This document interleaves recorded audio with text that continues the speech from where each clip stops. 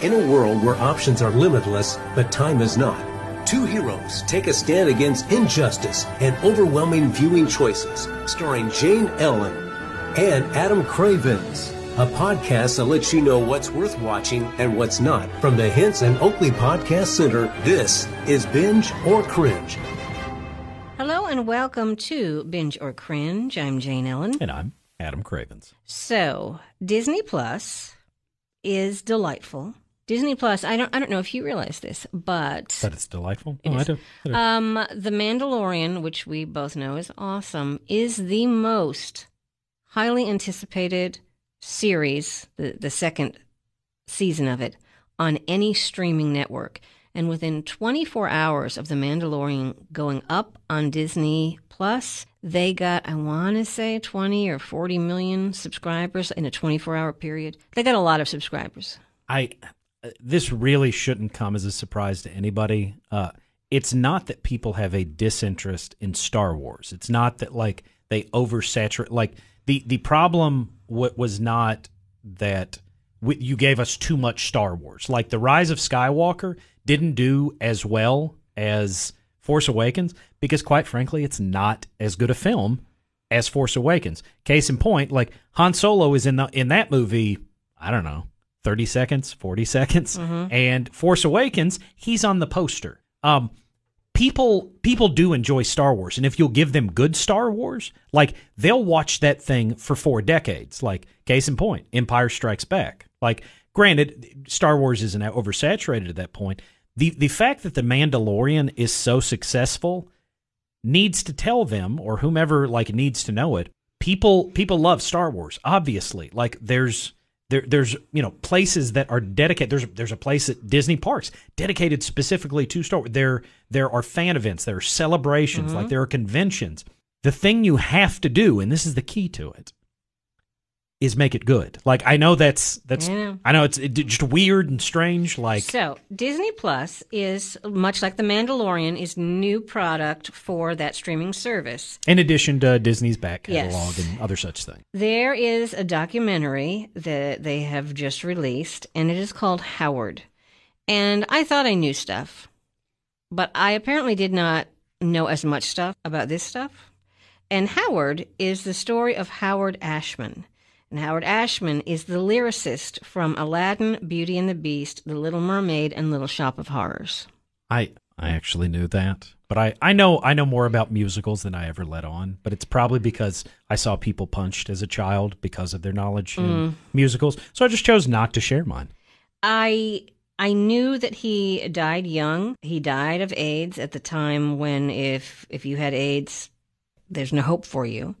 And I didn't realize, just because because those movies came out when I was, like, doing stuff and being in school, and then we have the internet, and I never went back and looked. I didn't realize that he was basically putting those 3 animated movies together at virtually the same time as he was sick, and told no one because he thought he would lose his job and his insurance. And you can't tell a drop in quality. And, like, to call the name, just pick any couple out of what you just said, like, they all have classic scores. Like, I defy you to find a 9-year-old girl that cannot sing you at least one song from The Little Mermaid. Like, the amount of, like, content, and I mean, like, brilliant content that he put out, especially for Disney in particular, is overwhelming. In the same way that, like, to say, like, some of their, their voice talent, or, to say, The Lion King probably made a couple bucks for Disney. Like, this guy's contribution to their bottom line, which Disney loves, cannot be underestimated. Exactly. And I just didn't realize the timing of all of it. And I knew that those scores were brilliant and that they were clever, but I guess because I didn't just look at the lyrics alone, I just heard them. When you read them and see how the words go together more than just hear them, shows more of his brilliance. And they show this piece of Beauty and the Beast, and the opening of Beauty and the Beast has no music. or maybe just background score. It's just like a yeah.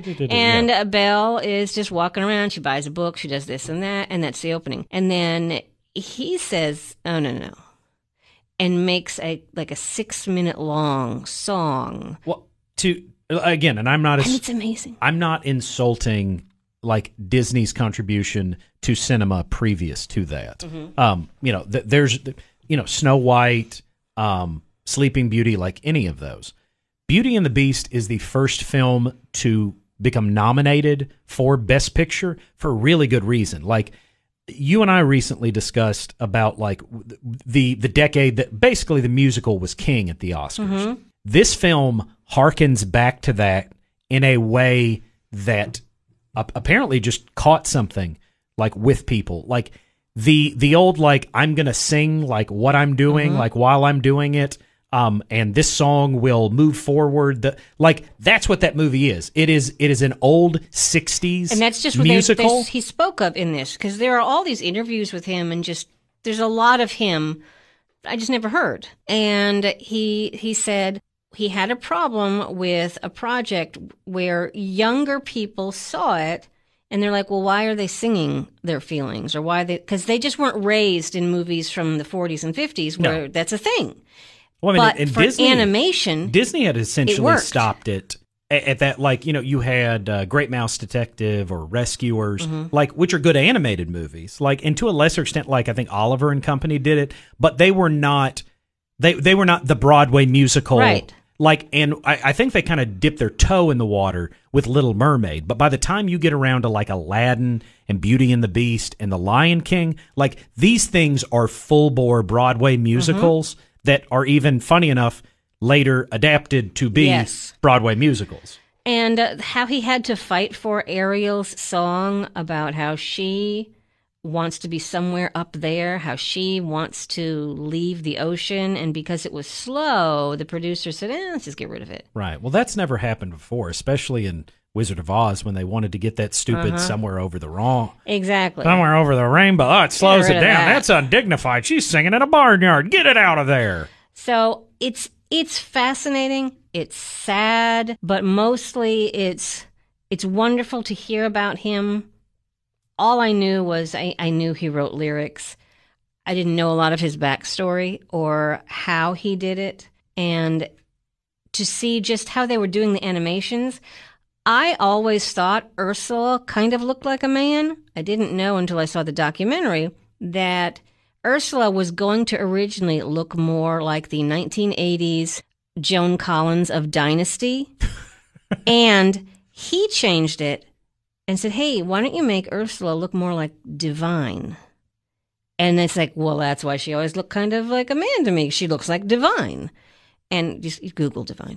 That's all I'm going to say. That's a rabbit hole and he did that.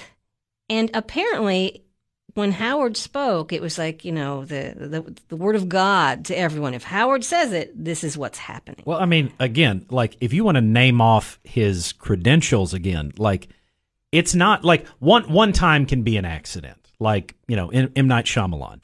You have this guy that basically just every time, when he sits there and goes, I think this would work. Like, it's like Steven Spielberg telling you, I've got an idea that I think we can make a buck on. Bet the farm, okay? Yep. Like, these guys, if Michelangelo or, like, not the Ninja Turtles, the artists, if they're just like, I've got an idea for a sculpture or a painting that I think just might work. Like, listen to these people. And that was one of those guys that if he's telling you a decision that he's thinking would work in this musical, you probably, even if you don't agree with it, you probably need to go ahead and double down on that. Mm-hmm. What he did more than just write the words. He affected how these movies were made, and he affected how songwriters to follow needed to write for these animated musicals. He understood the composition of it and like the ingredients, how they were going to work together. Right, and that they're not just singing because, hey, this is a snappy tune. They're singing. Although they were. Yeah, they're singing because it's telling us something important. And it's moving the narrative is going forward because of this, with this song, with this character saying this. And it's it's just so sad that I think he was 40, maybe 41 when he died. I mean, which day after day seems younger and younger to me, and it used to seem very old. Yeah, I remember when John Lennon died, and he was 40, and that didn't strike me as really old, but it was older than me. I was just like, well, he lived a full life. He's older than me. Yeah. I mean, but then the closer you are to 40, you're just like, oh my goodness, it's not a full life. Oh dear, I've just started. Elvis was 42, and once you pass someone who, when you were a kid, was larger than life, and then you're older than them, it's just so. Yeah. Yep. He had their lives taken. That's a shame. I want to go the route of Angela Lansbury and Betty White. I want to. What's the woman that was in Gone with the Wind, like that just passed at like 103? Yes. That's how I want to go out, Jane. Exactly. I want to be alive so long people already think I died. See, now that's brilliant. That's what I want. So anyway, you're listening to Binge or Cringe, brought to you by Hinson Oakley Family Dentistry. Jane Ellen talking with Adam Cravens about what is worth watching. The documentary called Howard on Disney Plus, ever so worth your time, if not just to enjoy the music, but to appreciate what went into it. And you watched something on the CBS All Access. Star Trek Lower Decks. Now, most of your Star Treks have got, a reasonable through line. Live action, the characters, are reasonably serious. There's some comedic elements within there. But like your basic blueprint is present in roughly all of Star Trek. Even when Star Trek decided to go animated for the revival in the 70s. This show is so different than any other Trek that I have experienced. Like, if I did not see like your comm badges and starships and hear them, referencing things about Starfleet, I really would assume that it wasn't that. Like, to give you an idea of how different the show, it gives you your cold open like most of your Star Treks do. Jerry O'Connell's in it? Yeah, it's a lot of fun. The opening theme, if you will, starts out like it sounds a little bit like TNG, a little bit like Voyager. You got the bum. Wait a minute. The son of Dennis Quaid and Meg Ryan is in it? Like I said, this is like a Trek that no Trek you have ever seen. You get it floating by like this meteor shower, and like you're going beside like this ring, like Jupiter-esque ring planet, and the meteors start bumping into the hull of the ship. And then like the ship just stops for a second, even though it's going by this majestic space, like picturesque thing behind it, and it gets sucked into a black hole, and then it has to come right back out to where it was.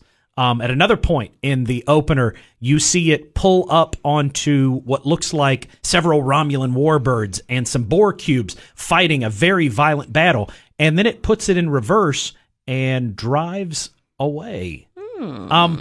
It very much takes a lot of your Trek staples and just goes the other direction, or has conversations that you're sure people must have had that were on the Enterprise, constantly listening to all the, like, the ship is called Lower Decks because it's about a couple of like nobodies. They're all ensigns. They're the ones that, like, if you spilled a drink on the bridge, they're the ones that you page up there to clean that. Like, it's not the, the head doctor, it's not the captain, it's not the commander, it's not the chief engineer. These are the people that whenever the replicators break and they just start making bananas nonstop, that come into your room and fix the replicator so it'll fix, your tea Earl Grey hot or something like that.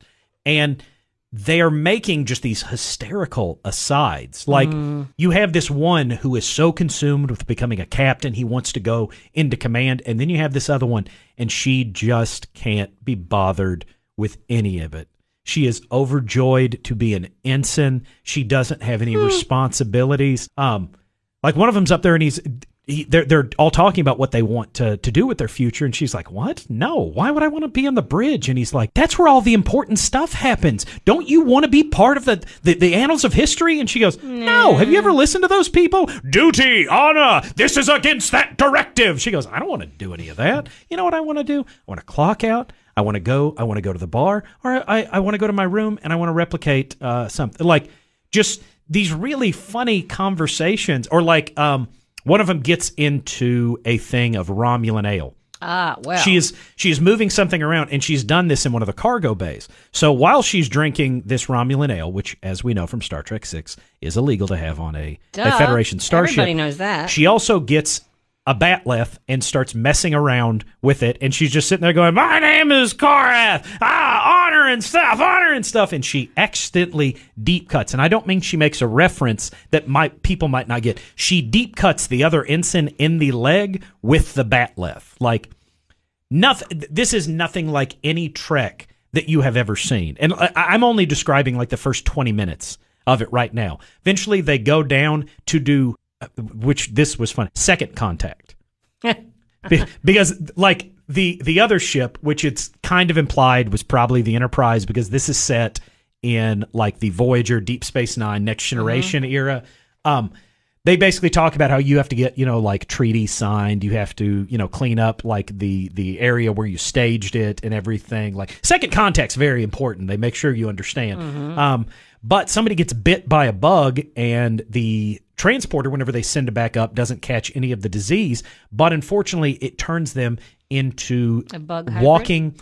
Walking Dead-esque zombies. And while two of the ensigns are down there, basically the entire ship becomes an episode of The Walking Dead. I think Seth MacFarlane would love this. This feel like if I haven't got to watch like much of the Orville, but like what I've read about it, and a lot of like the clips that I've seen about it, this feels a lot like what an animated. If Seth MacFarlane, if the Orville was animated, this probably could have some crossover with it. It's very irreverent. Like, it doesn't mind making fun of like all of these different, like one of the people starts. Like I said, the name of the episode, Second Contact, which just cracks me up. It's funny. And the way that they're trying to get around like all this stuff, or the references they're making back to, well, that's not the way Khan would have done it. What do you mean? What do you mean that's not the way? Like, they'll reference stuff that if you've been a part of this for however long Star Trek's been around, you're going to find it funny. But it's not so like in joke that if you haven't watched every episode of every Star Trek series and you're not 13 in on the movies, that you're just going to be going, I don't know what they're talking about. Like, one of them gets attacked by this hideous looking creature, like looks like they're about to die. But then one of the characters on the planet points out and he goes, oh no, he's herbivorous. He's probably just suckling on him. He thinks that he can get milk for him. He goes, if he'll just wait it out, he'll tire him. But I mean, this is a hideous, like gnarly looking Lord of the Rings looking beast, and he's like, yeah, he doesn't have teeth, he can't eat him. He's probably just going to be a little sore by the time it's all over. Like, it's just it's only an episode in right now, but if the pilot episode is any indication, if you're into Trek and you like a good chuckle, like something that would not have been my first like intuition to marry together comedy, animation, and Star Trek, seems to be off onto a good foot. I think that's wonderful. So you have that on CBS All Access, Star Trek Lower Deck. Lower Decks? I think it's Lower Decks. Lower Decks. Okay.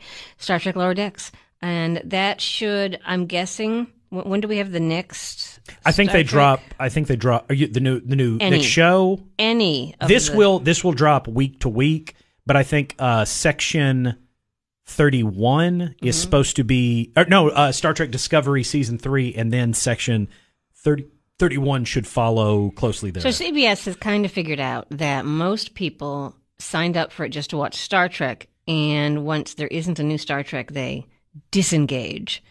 And if you will. So if they have Star Trek to Star Trek to Star Trek, you might actually keep it.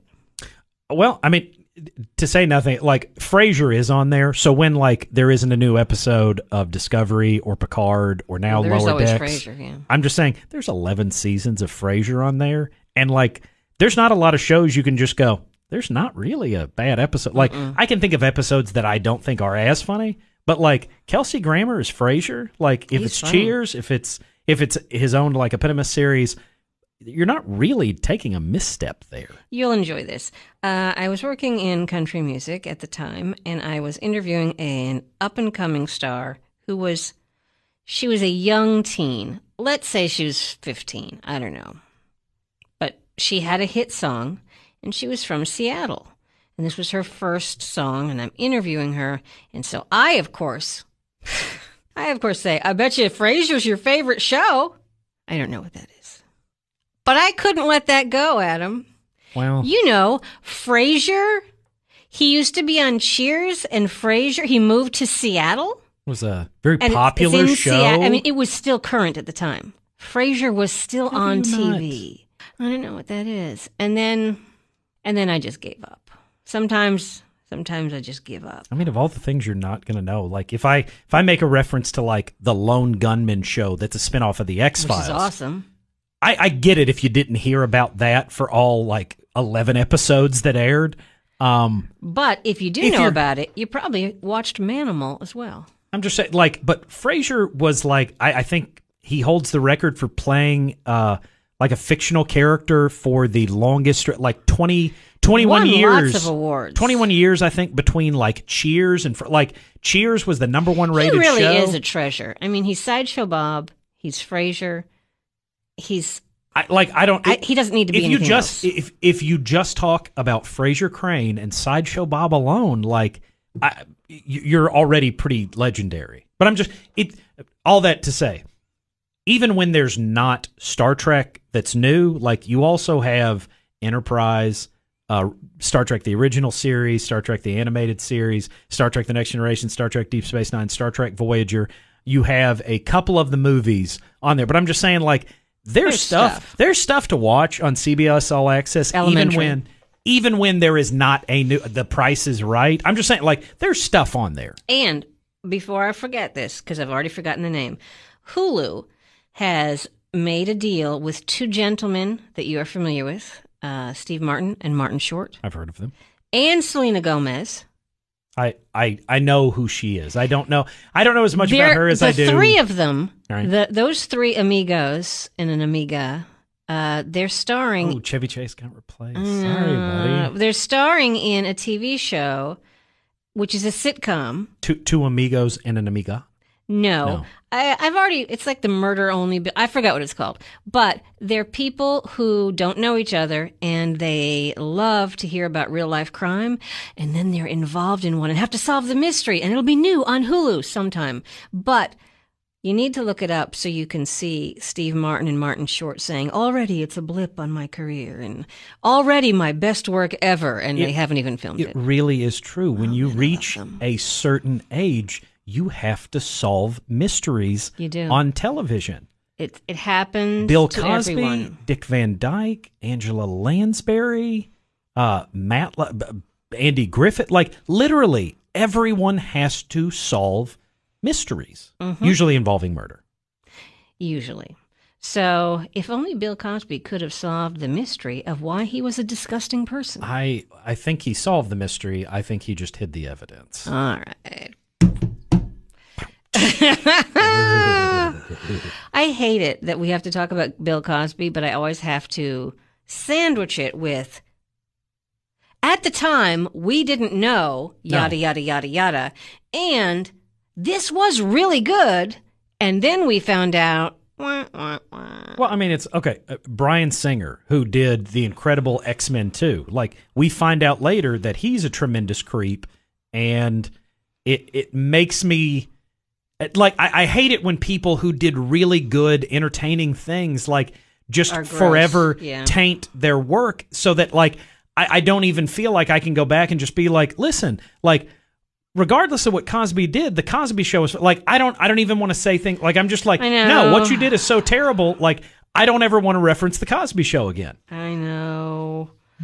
It's just, a downer because I remember loving that show. Anyway, I'm going to hide my love away, watch whatever we just talked about, because now I'm down another hole here. And thank you for listening to Binge or Cringe. I'm Jane Ellen. And I'm Adam Cravens. You've been listening to Binge or Cringe. Download your favorites and keep up with new episodes in the Hints and Oakley Podcast Center.